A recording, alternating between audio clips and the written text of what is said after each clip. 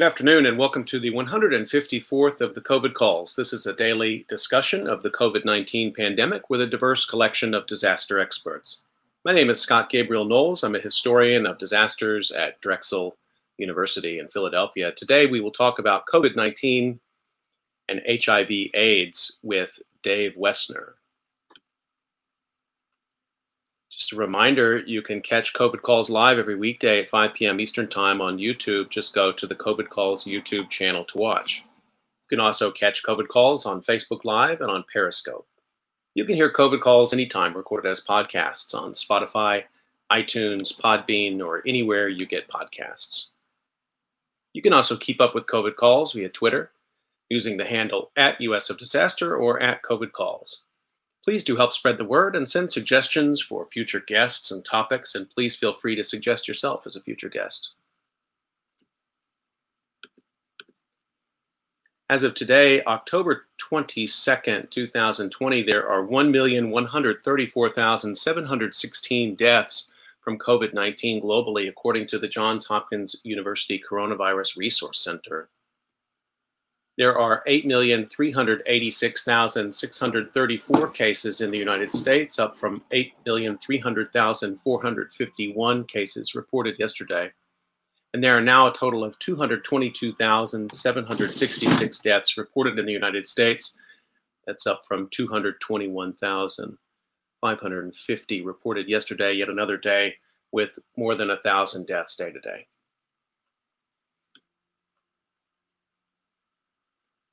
As a way to bring some humanity to the numbers, I've been reading a life story or a story of advocacy for those impacted by the pandemic in some way, and I'd like to continue that now. Headline is Geeta Ramji, a leading AIDS researcher, dies at 63. This was published April 3rd in the New York Times by Neil Genslinger. After earning a PhD at the University of Natal in Durban, South Africa in 1994, while raising two young children, Geeta Ramji was exhausted. Her thesis had been on kidney diseases in children. She'd worked in a pediatrics ward at a local hospital, but she took a job on a small research project in a different field since it promised a less frantic pace. It was a life-changing choice. The research involved whether a vaginal microbicide was useful against AIDS, which was rampant in South Africa. The research put her in contact with sex workers who told chilling stories of economic hardship, high-risk behavior, and men who were indifferent to using protection. It opened my eyes, Dr. Ramji told The Guardian in 2007. That's when I knew I wanted to be involved in the prevention of HIV infection in women, she said. Dr. Ramji became a leading researcher on the AIDS epidemic.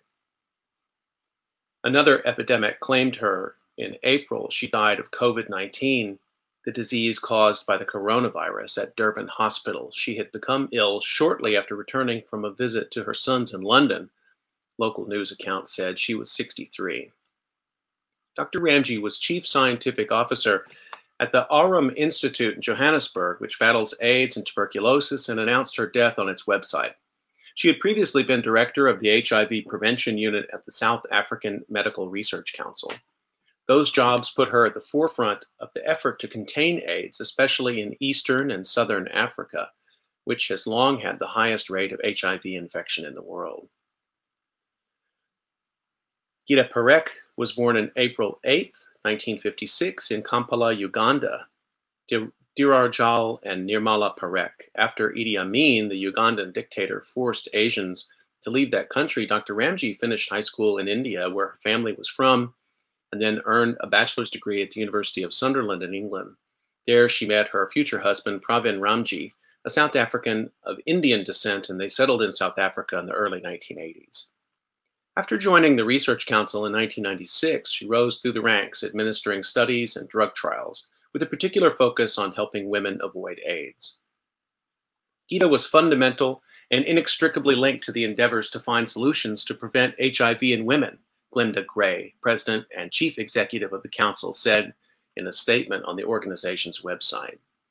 Especially in places like Southern Africa, that effort remains urgent. Winnie Byanyima, Executive Director of UNAIDS, a global organization working on the issue, called Dr. Ramji's death a huge loss at a time when the world needs her most. In addition to her husband, Dr. Ramji is survived by two sons, Shanil and Rushil Ramji, a brother, Atul Parekh, and three sisters, Rita Kalan, Asmita Parashar, and Reshma Parekh. Dr. Ramji recognized early on that the response to AIDS could not be simplistic, and that the key was finding ways to give women control in cultures and communities that did not always encourage that. Policymakers, she knew, needed to understand that the ABC approach, as it was often called, abstinence, be faithful, and condoms, was not enough, a point she made at the annual International AIDS Conference in 2006. I would like to believe HIV prevention will be more than ABC, she told the conference. The room burst into applause.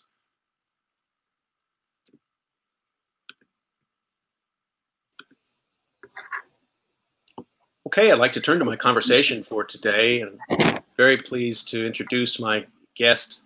Dr. David Wessner is a professor of biology at Davidson College, where he teaches introductory biology and courses on microbiology and HIV/AIDS. He co-authored Microbiology, a textbook for undergraduate biology majors, and The Cartoon Guide to Biology. He's also a contributor to Forbes.com, writing articles on COVID-19. Prior to joining the faculty at Davidson, David conducted research on coronaviruses at the Navy Medical Center in Washington, D.C. He earned his PhD in microbiology and molecular genetics from Harvard University and his BA in biology from Franklin and Marshall College. Dave Wessner, thank you so much for making time to come on COVID Calls today. Thanks for having me, Scott. I really appreciate it. Thank you for doing this whole series on COVID. I think it's really important service to all of us. I appreciate your efforts. That's kind of you to say. I'd like to start out, if it's okay with you, the way I usually do, which is just to find out where you're calling from and what the pandemic situation looks like there today. Sure. I'm calling from Davidson College in Davidson, North Carolina. We're about 25 miles north of Charlotte. I guess the answer to that question, as you and your listeners certainly know, you can approach with different levels of granularity. In North Carolina, the state has been doing okay. Our governor just announced, the Governor Roy Cooper, yesterday, I think, that we're going to stay in phase 3 for another few weeks at least until the middle of November. Phase 3 is less than 30% or less than 100 people for outdoor gatherings. Bars can open in outdoor areas, again, less than 30% capacity. Mask wearing is still mandatory. So the governor's been really cautious, I think, in reopening things, which I agree with that approach. I think it's a good approach. Nonetheless, we're seeing cases trending in the wrong direction. I think we had a low point in sort of July. Number of daily cases, number of daily deaths, number of hospitalizations has been on the rise since sort of beginning of August, I guess, mid-August. Actually, I think in the last couple of days, we've had the highest number of new cases per day for the entire pandemic. So things are trending in the wrong direction, but we haven't seen the huge surge that we've seen in some other places. So I think as a state, things are going okay, but certainly could be better, but they're going okay.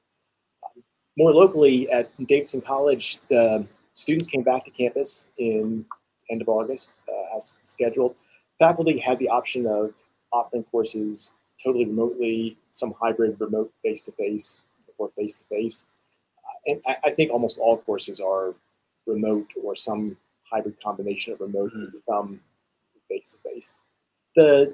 We've had periodic cases on campus among students since we've opened, but it's been very, very low numbers. I think students have done a great job of adhering to all the social distancing, mask wearing, et cetera, that the college has had in place. So on campus, things have gone well, I think.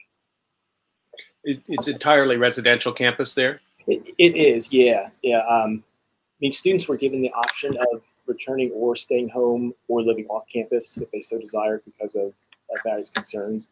So I'm not sure the actual number that are on campus in the residence halls, but it's certainly not full capacity in the residence halls. I know at a lot of universities, and Drexel's the same, faculty in public health and engineering, in biology have actually been drawn into the process of advising the university and decision making. Do you find yourself in that situation? Were you part of the thought collective that had to make those plans for the fall? Yeah, there were various groups that were involved in all sorts of things, from what's calendar going to look like to what's the appropriate safety precautions. So yes, there were some discussions over the summer about what are the requirements for mask wearing. Should mask wearing be mandatory indoors, optional outdoors? I've been involved in some of those discussions over the course of the last 6 months. It's a tough. There's no right answer to what colleges should do. There's no right answer to what towns and states should do. It's a tough position. Your students must have a lot of questions. Yeah. More than usual, maybe. Right. Yeah, that's true. I think maybe they have questions already about what's going to come next. What's the spring going to Sure. be? And we don't have answers to those questions yet. I think the dynamics are changing at such a rapid rate. It's really hard to predict what's going to be the best approach 3-4 months down the line. Well, you've been very prolific in this time. We were talking before we came on about the need for good science communication in this time. I wonder if you could say just a little bit, really kind of before we get started, about your own background and how you got into science and how particularly you got interested in HIV/AIDS. Sure. I was always that kid that liked biology. I liked playing in the stream and turning over a rock and seeing what was there and all sorts of stuff like that. And at college at Franklin and Marshall was when I first got exposed to sort of the molecular biology side of things. This was the early 1980s. Recombinant DNA technology was still a very new thing. And I got exposed to that for the first time and really was amazed by the what could possibly be done in the biological realm with those new techniques.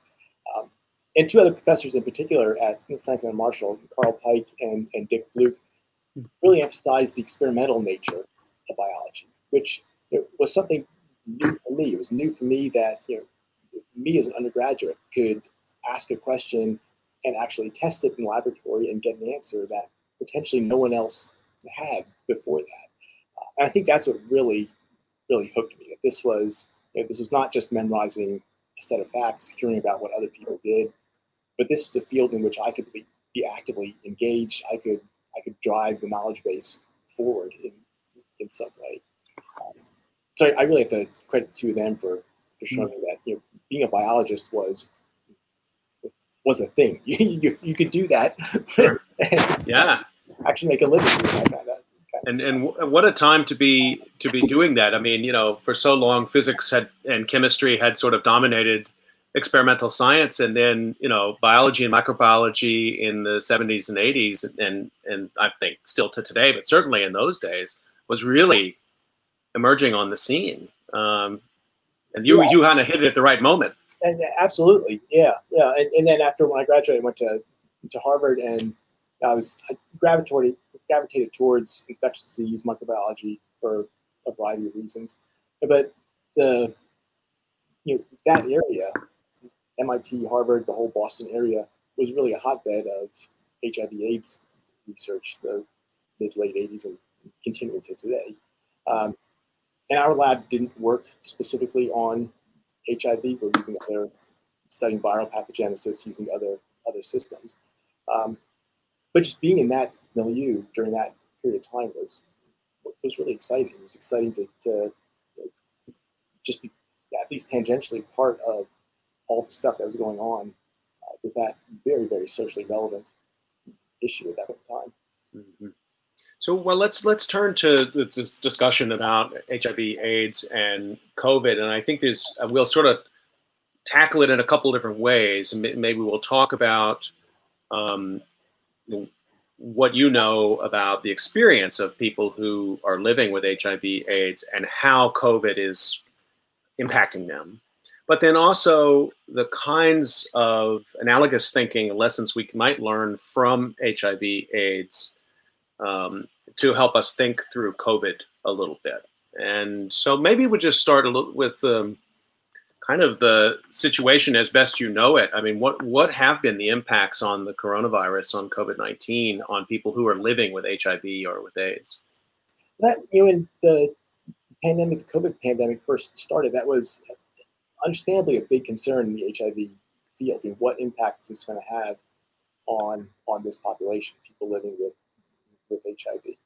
And it's been interesting. I mean, there's still not a whole lot of really good data. I mean, we're in the middle of this current situation. We don't have a lot of really good data on anything, I don't think, right yet. But it's been interesting to see sort of that intersection between COVID and HIV. Now, I think initially the assumption was this is going to be bad for people with HIV/AIDS. If you have HIV, you're going to be more likely to become infected with SARS-CoV-2. If you're infected with SARS-CoV-2 and you have underlying HIV disease, you're going to have a worse outcome. I mean, that's a very reasonable assumption to make going in. And the data that are out there, the studies that have been conducted so far, don't really bear that out, which is a good thing. Again, there's been not a lot of great studies done, but there's been a couple sort of retrospective cohort studies where the researchers have looked at individuals who are HIV positive and become infected with SARS-CoV-2 versus the general population of people who become infected with SARS-CoV-2. Mm-hmm. And some of them have shown a slightly greater mortality rate in individuals with HIV and SARS-CoV-2 infection. But none of the studies that have come out so far have shown a significant increase in mortality, a significant increase in severe outcomes associated with SARS-CoV-2 infection. Mm-hmm. So there's none of the studies so far have shown a conclusive worse outcome as a result of underlying HIV infection.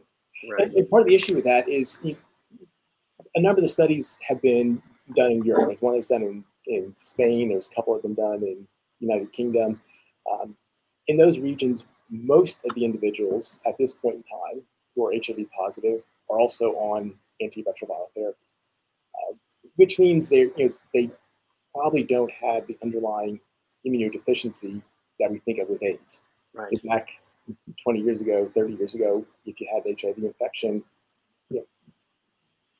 chances were that the outcome was not going to be good. We didn't have a whole lot of good drugs available.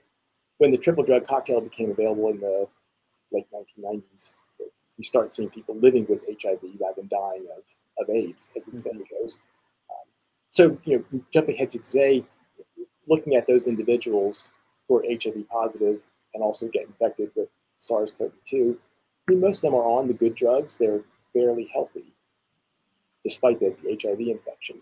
So if you're looking at that population, maybe it should not be surprising that there's not a great increase in mortality and morbidity associated with the SARS-CoV-2 infection.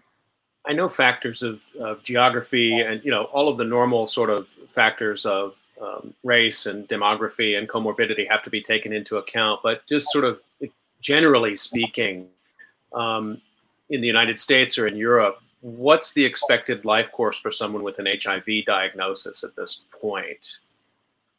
It's largely a fairly normal life.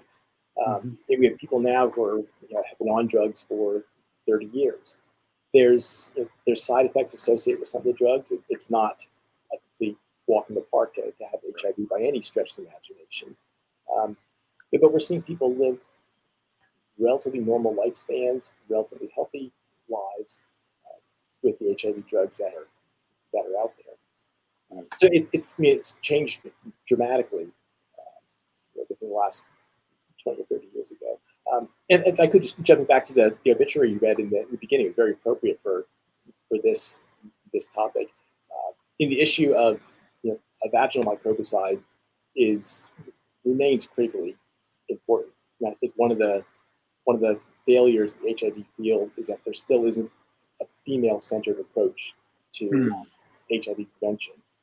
In too many regions of the world, women can't dictate the use of condom with a sexual partner.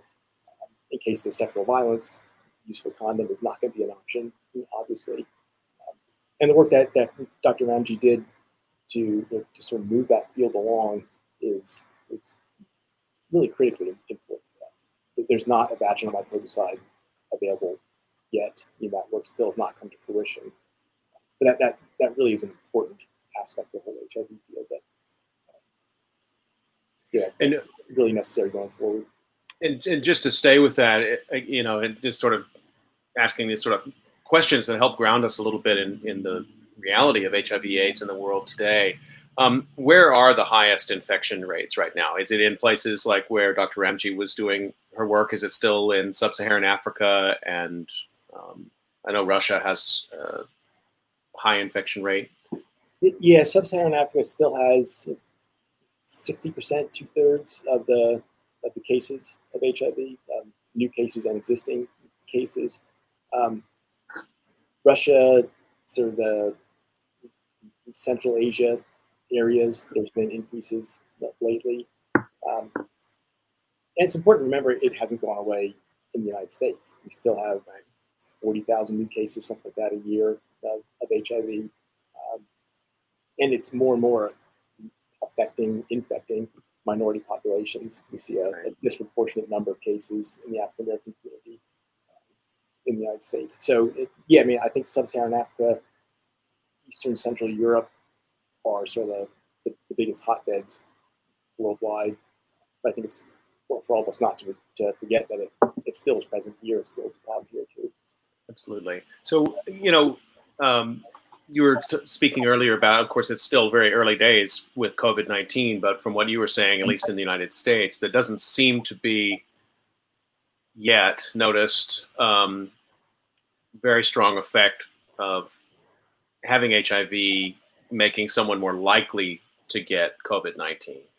But there's another dimension of that, which is just around the kind of public health messaging that has to go on. I'm sort of curious on the as we think about this, what has been the effect of, number one, the overburdening of the medical system, and number two, the lockdowns that happened in March through May all across the country in terms of reducing access for the kinds of things people need to not acquire HIV? Mm-hmm. Yeah, that's another great question and a big area of concern in the HIV field. Will the lockdowns negatively affect individuals' abilities to get their meds, get testing, etc.? There's been a couple kind of interesting stories coming out of that. One of the UNAIDS and World Health Organization goals lately has been the 90-90-90. So 90% of the people who are infected should know they're infected. 90% of the people who know they're infected should be on treatment. 90% of people on treatment should show viral suppression, reduce viral loads of HIV. And that first 90% of the infected people should know they're infected. It's entirely a question of testing. The people should get tested and know the results. So one big concern was that there would be a decrease in the availability of testing as a result of some of the lockdowns that have existed. And again, if people aren't tested, they don't know they're infected, they're not going to get treated. There's a whole cascade of issues associated with that. Several countries in Africa tried to address that by setting up increased home testing availability. So that there's a rapid home test that's available for HIV. I know at the International AIDS Society AIDS conference virtual meeting this past July, they profiled a program in Eswatini, formerly Swaziland, where they, because traditional testing sites were being shut down as a result of the lockdown, they were setting up sort of almost like a card table outside different places where people could come by, pick up an at-home test, go home and get tested, and then hopefully get in touch with their healthcare providers if they had a positive result. But they set up a method where hopefully they could get tests out to a large number of people to sort of avoid that. So I think there's been some interesting attempts to mitigate the effects of those lockdowns. I was thinking, just you're talking about the testing, and I don't know if you know this offhand, but how long was it before we had a reliable HIV test in the United States? blood test. So the virus, the first cases of AIDS were reported in the scientific press in 1981. The virus was discovered in 83, 84. There was a blood test available by 85, I believe, 85, 86. So there's an antibody-based blood test that was available pretty rapidly. In terms of it, but that was used more by groups like the Red Cross to test the safety of the blood supply, blood products, for right? transfusions and people with hemophilia, Right. etc.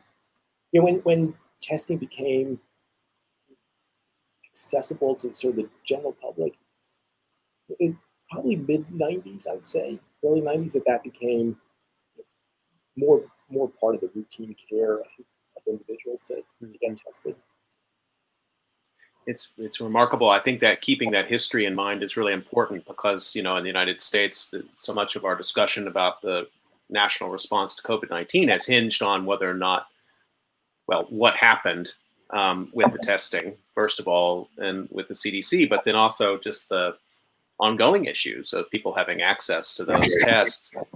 And it's been treated, I think, and of course, I believe people should have access to them. I mean, that's how you have the kind of awareness that tells you whether you're doing the right thing or not with the virus. But at the same time, there was sort of a built-in idea that it should be available immediately. I mean, it's quite interesting. I talked with Andy Lakoff about this early on in COVID calls about, the sort of changes in the way we think about diagnostics and how, we're just sort of accustomed to the idea that you would have a test for something like this just rapidly like that.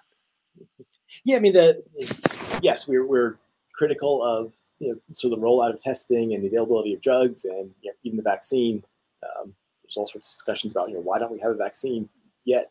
But yeah, if you do think of it from a more historical perspective, the rapid pace of discoveries, advancements, et cetera, with COVID really is remarkable. I mean, the first cases in Wuhan were reported in December, maybe of 2019, and the virus was discovered. It was sequenced really, really quickly. We have testing available within months. We have testing available. We have now, I forget how many vaccines are in the pipeline now. Right. Like huge number of candidate vaccines are in the pipeline, all within 9 months of the first reports of what we now know as COVID-19. So yeah, there have been rapid advancements, which I think does get forgotten sometimes.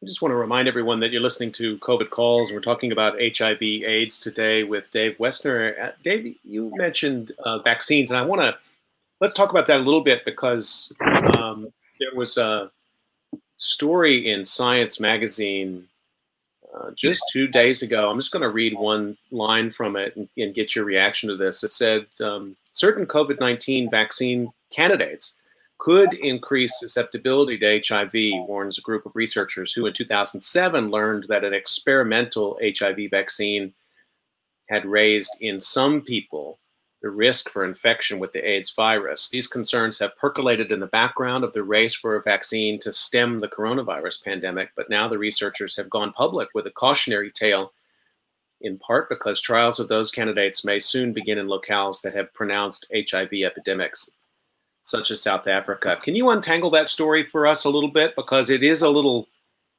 complicated. And as you said, I mean, vaccine for COVID-19 is in the news every day now. But the depth of that reporting is often not great. And I wonder if you could tell us a little bit more about what you know about this story.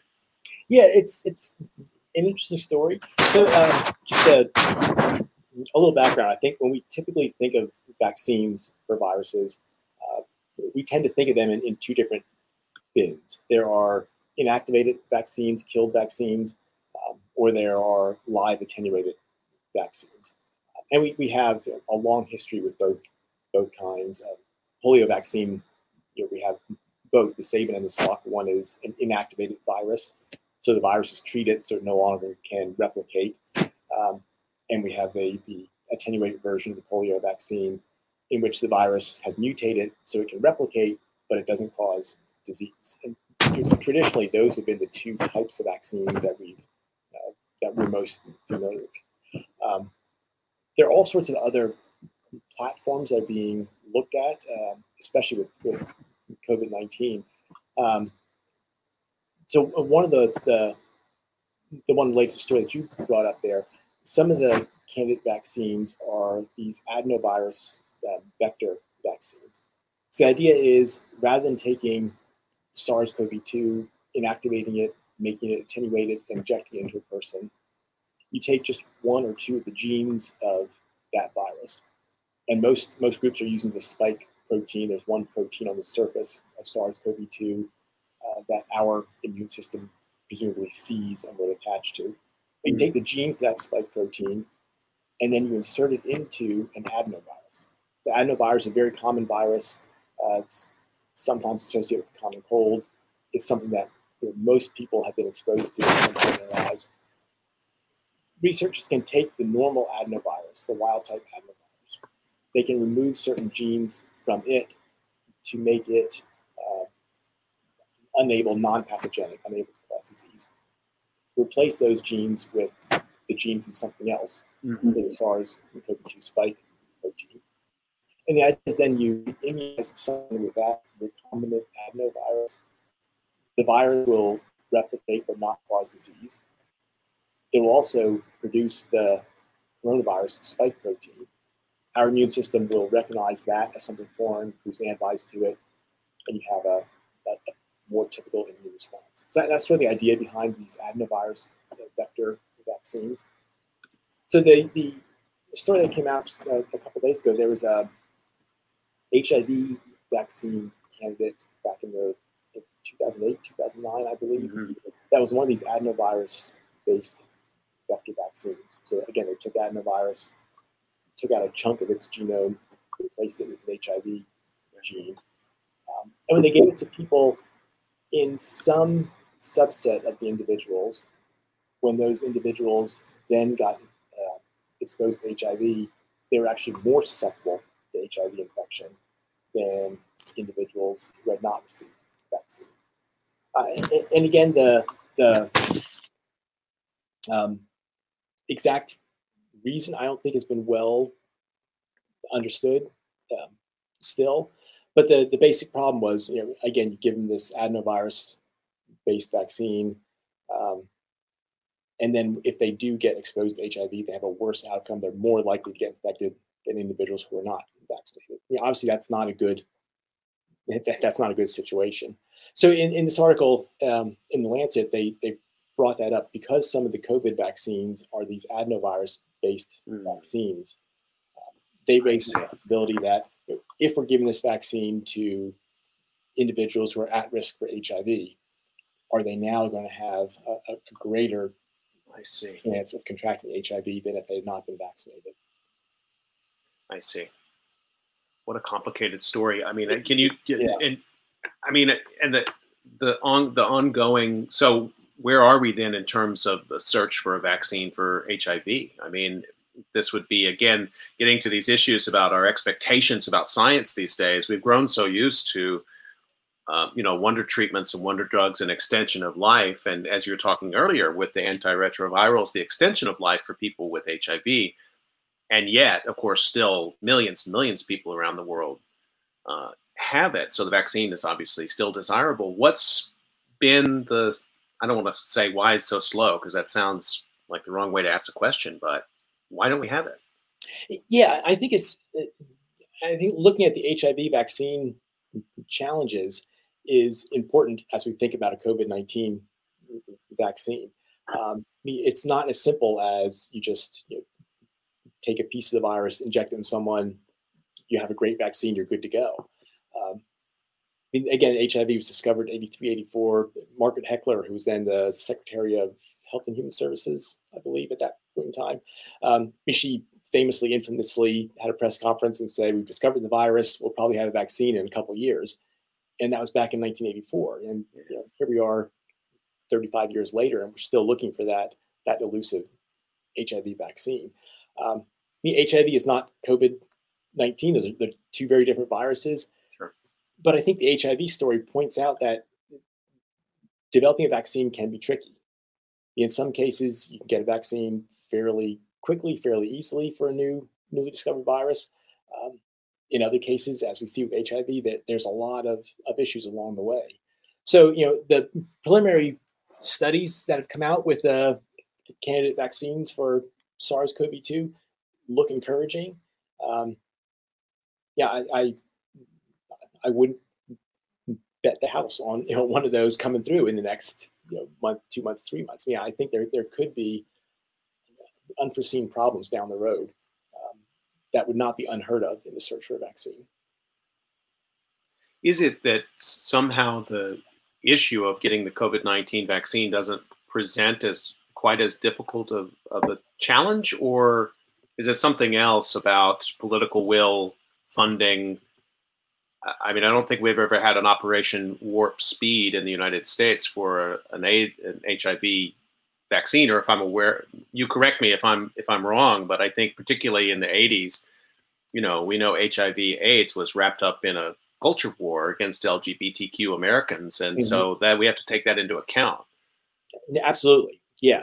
I think there's definitely a political component to it. I mean, there's much more of a impetus to develop a COVID-19 vaccine now than there was an HIV vaccine in the early 1980s or early 1990s.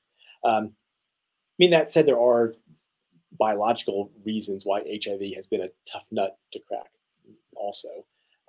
It mutates extremely rapidly. SARS-CoV-2 seems like it does not mutate that rapidly. Just the fact that HIV is affecting our immune system is a confounding factor in the development of vaccine.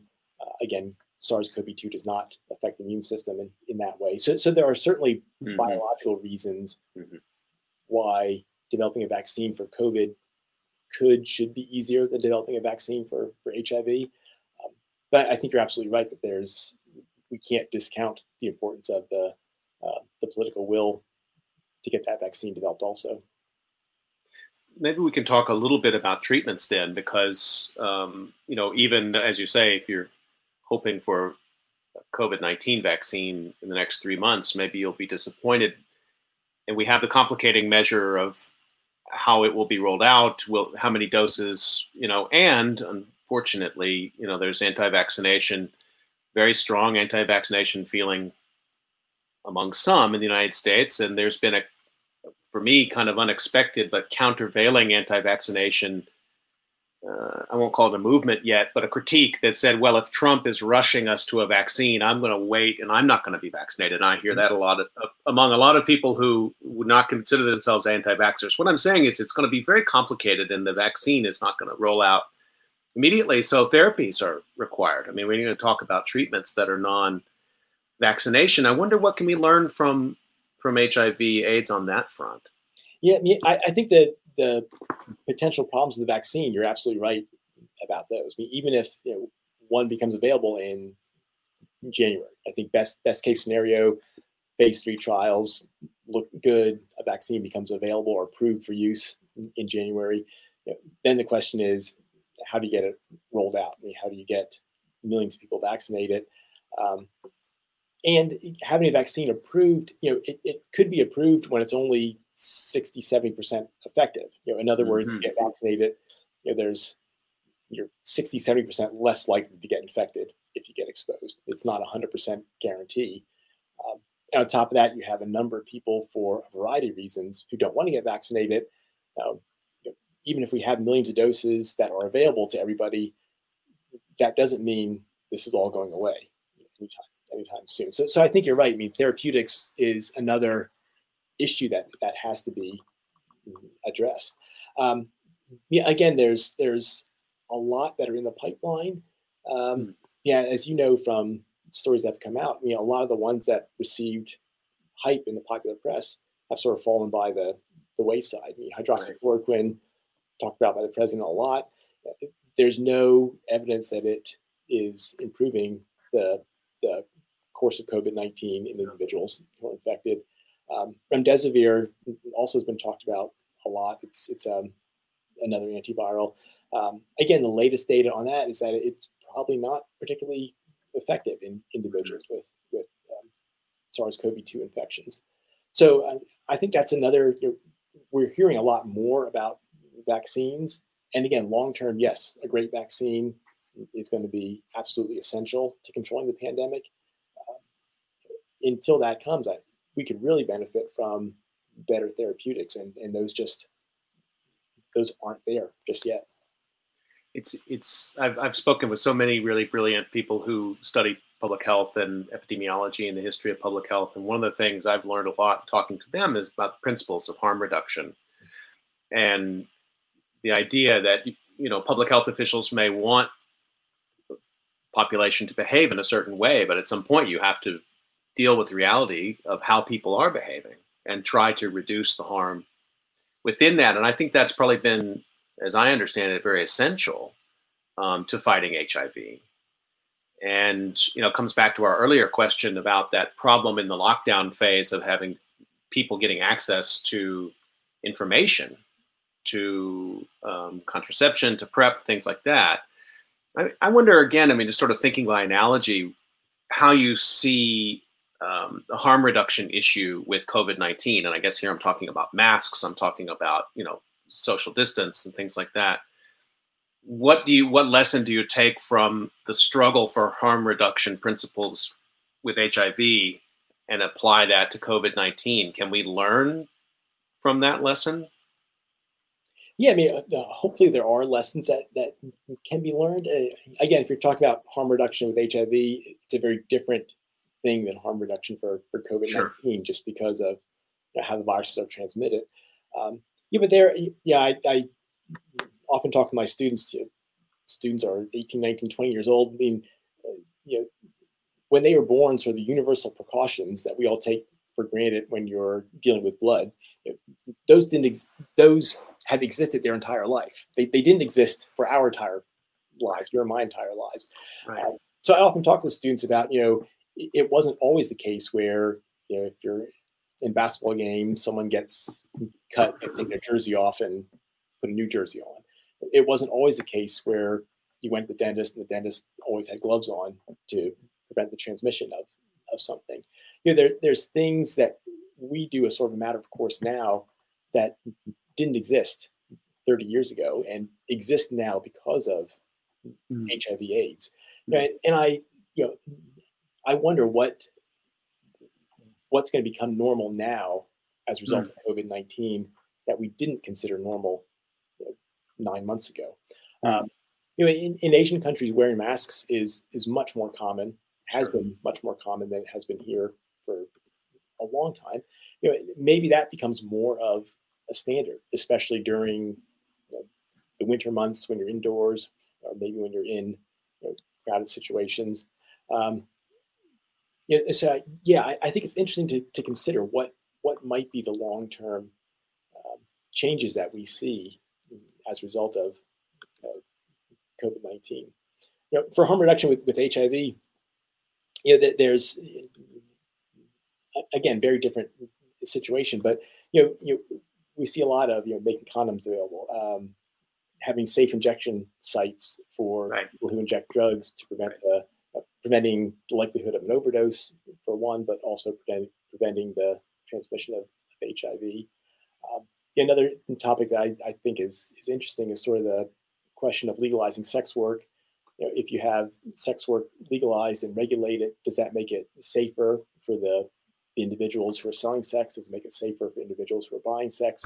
Right. I think there are a lot of really interesting topics about harm reduction that have been percolating for a while within the HIV field and continue to percolate within that field. To me, it's interesting. The two you just mentioned, there's still, even though there's plenty of good science that would indicate what kind of policy steps should be taken, that's not sufficient. You tap into sort of deeper cultural mores and values in a society that we're still arguing about. For example, injection sites. and I guess some cities have taken that at the municipal level. But as a national strategy, that hasn't been there. And I'm like you. I'm curious, which kind of things might stick going out of COVID-19. Will we find it normal to wear a mask, 2 or 3, 4 years from now? I live in New Jersey. I would say the answer is yes, but I have family that lives in Texas, and I'll tell you the answer there would be no. Right. Yeah. That's the other, from a public health perspective, one of the frustrating things about this pandemic. I mean, you look at some other countries that have fared better than the United States, and quite honestly, most countries have fared better than the United States. That's true. But if you had if you had a bigger buy-in from the general population for these basic things, wearing a mask, social distancing, et cetera, that seems to mean you have a better outcome for the population as a whole within the country.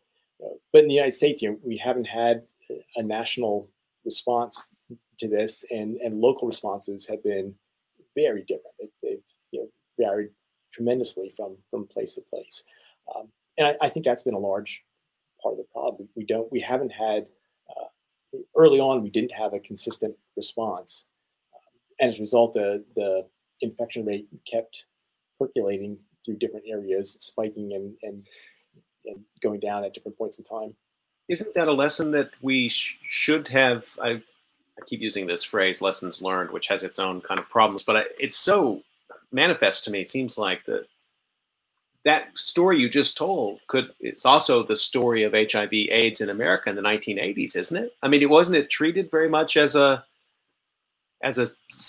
really sort of an issue within individual cities and states in the absence of a really coherent federal policy? Absolutely. Yeah, that's absolutely the case. And that contributed to the rise in cases of HIV/AIDS that we saw throughout the 80s and 90s. Yes.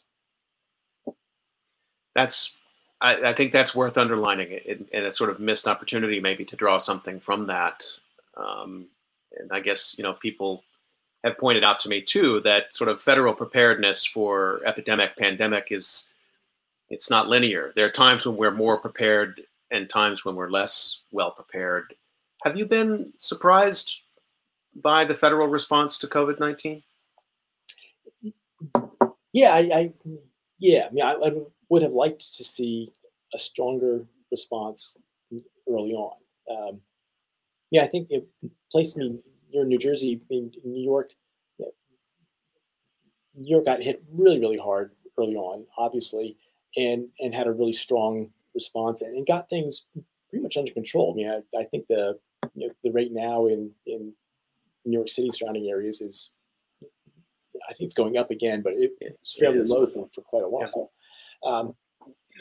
Those kinds of responses work, but again, we didn't see that on a national level. We didn't see that even on a regional level. And I can sort of understand initially. We didn't see any cases or very, very few cases in North Carolina until like maybe mid-April. I can sort of see people here saying, "Why should I do anything? Right. This is not. I don't know anyone who has COVID-19. There's no surge of the hospitals. The hospitals are still open. Everything. I can see people saying it's not a problem. Why should I do anything?" Yeah. But then we saw by middle of May, cases start going up. Middle of June, they're even higher, and that sense of being separate from the problem quickly disappeared after a while. If you had a more unified response early on, potentially you could have prevented a lot of those surges that we saw, those secondary surges that we saw in the South, now in the Midwest and other locations. Yeah, there's a really eerie symmetry there with what you've just been describing with the story of the history of HIV/AIDS in the United States, which was thought to be a sort of a Philadelphia and New York and San Francisco and Miami problem. And then within a relatively short period of time, it was a rural American problem. It's an American problem. Right. Yeah. Yeah. And early on with HIV, it was primarily in the gay population, men who had sex with men. And again, I think people were sort of had their head in the sand and thought this is only a gay problem. And now we see increasing numbers in women of color, especially. We knew biologically it wasn't just a gay problem, but getting that message out to the public and get the public to act on something that the public didn't see as a concern of theirs. Yes, it was absolutely a missed opportunity then, and we've seen similar missed opportunities now.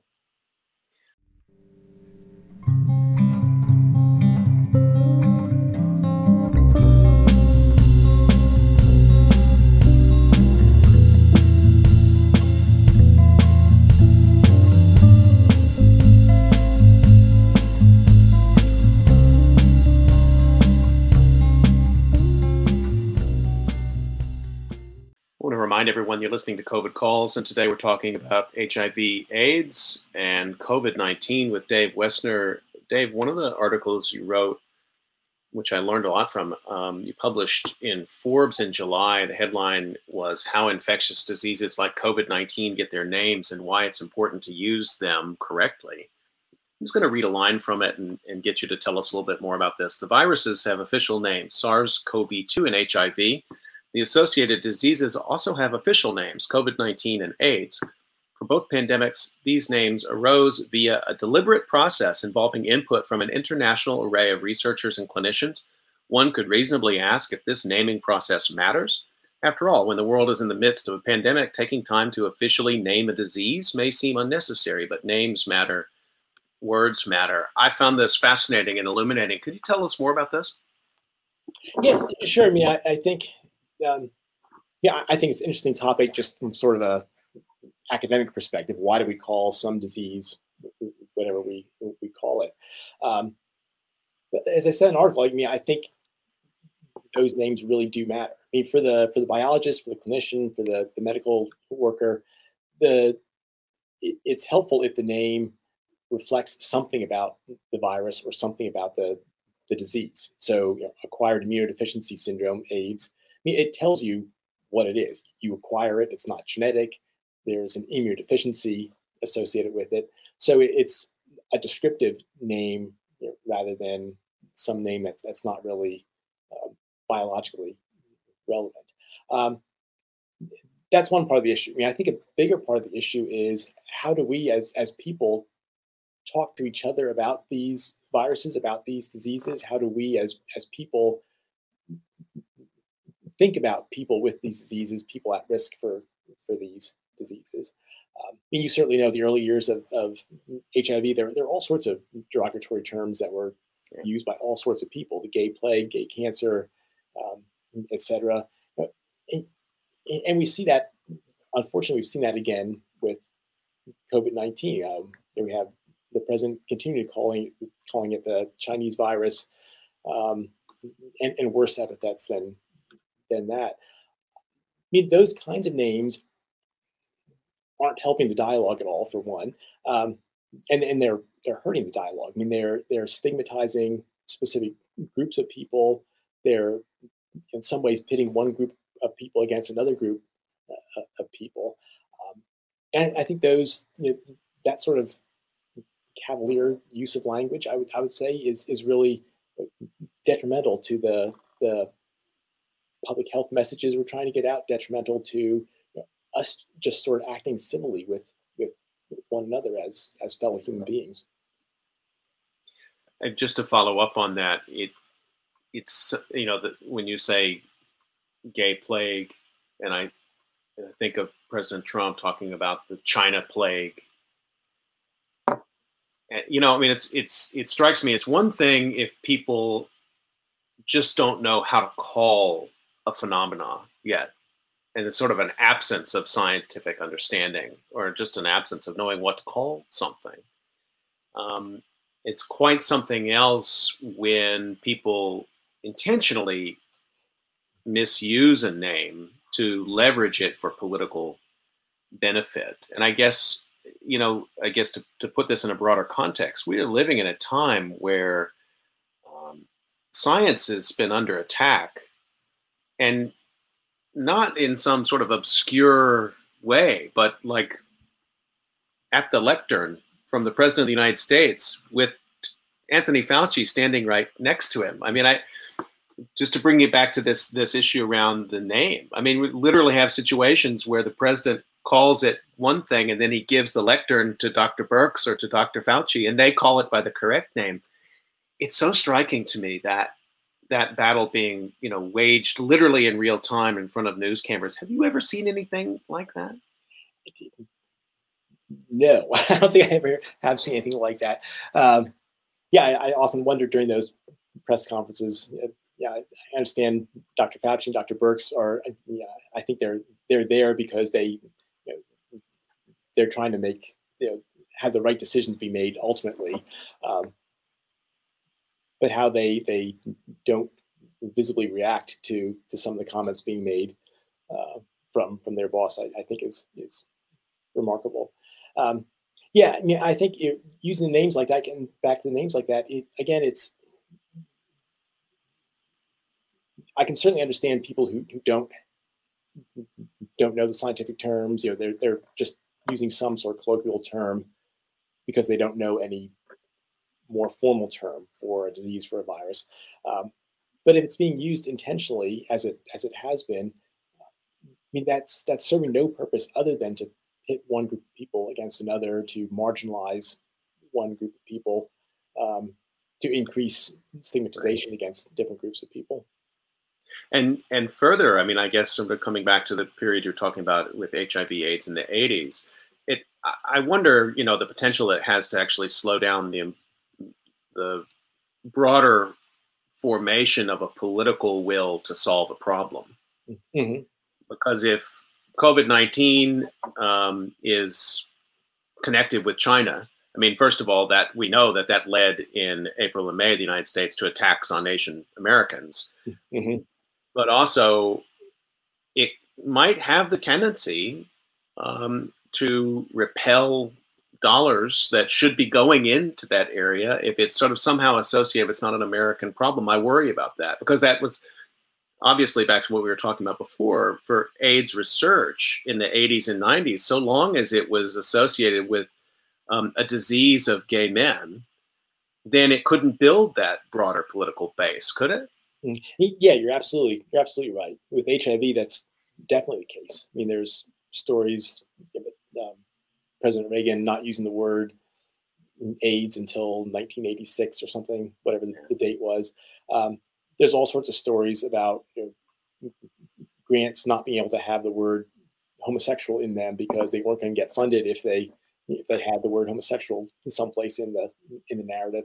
I think that stigmatization there definitely slowed the progress of science, and I think you're right. I think it has the potential continuing to slow the progress of science. I think with COVID-2, it's a little bit, or COVID-19, it's a little bit different situation because it's very obvious now that we're all at risk.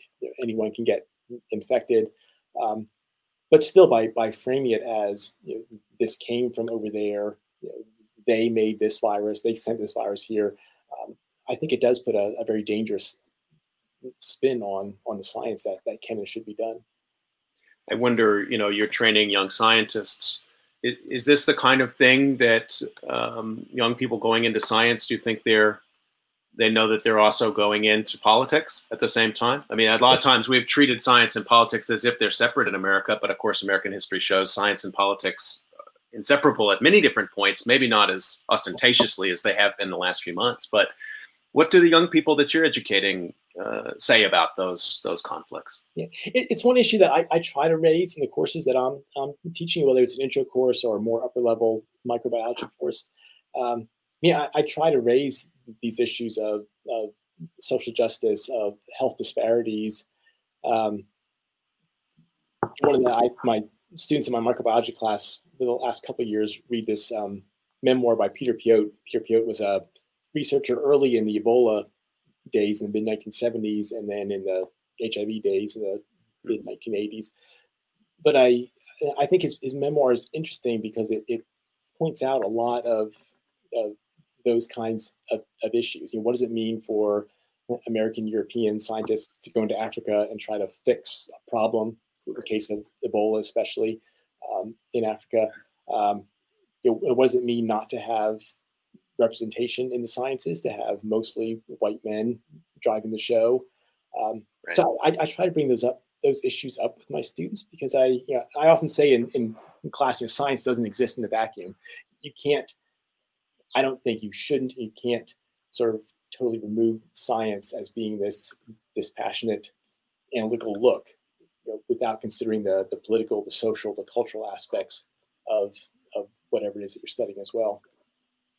Well, I guess if students had thought something like that was possible before January, they now know that's not true. And I mean, just to come back to, we mentioned Dr. Fauci. I mean, he's one who's also, his career has spanned both sides of this, right? Mm-hmm. I mean, he was, maybe you want to say a little bit about your thinking about, there's a generation of scientists who were coming up into that work exactly at that moment. Their early careers were defined by HIV/AIDS work, and now they're in leadership positions. And this is defining their career in the later stage. Yeah, I mean, Dr. Fauci and Birx too. I mean, Debbie Birx worked for Tony Fauci at the NIH in the mid 80s, doing some of the very basic HIV work. So yeah, both of them came up through the HIV epidemic.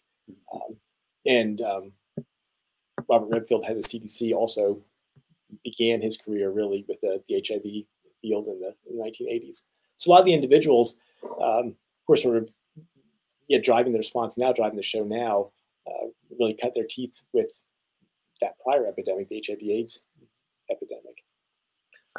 I've wondered if that didn't somehow prepare them in ways they didn't realize they were quite prepared. I mean, those were really pitched political battles in the 1980s. I mean, ACT UP brought demonstrations literally right to the doors of the NIH, didn't they?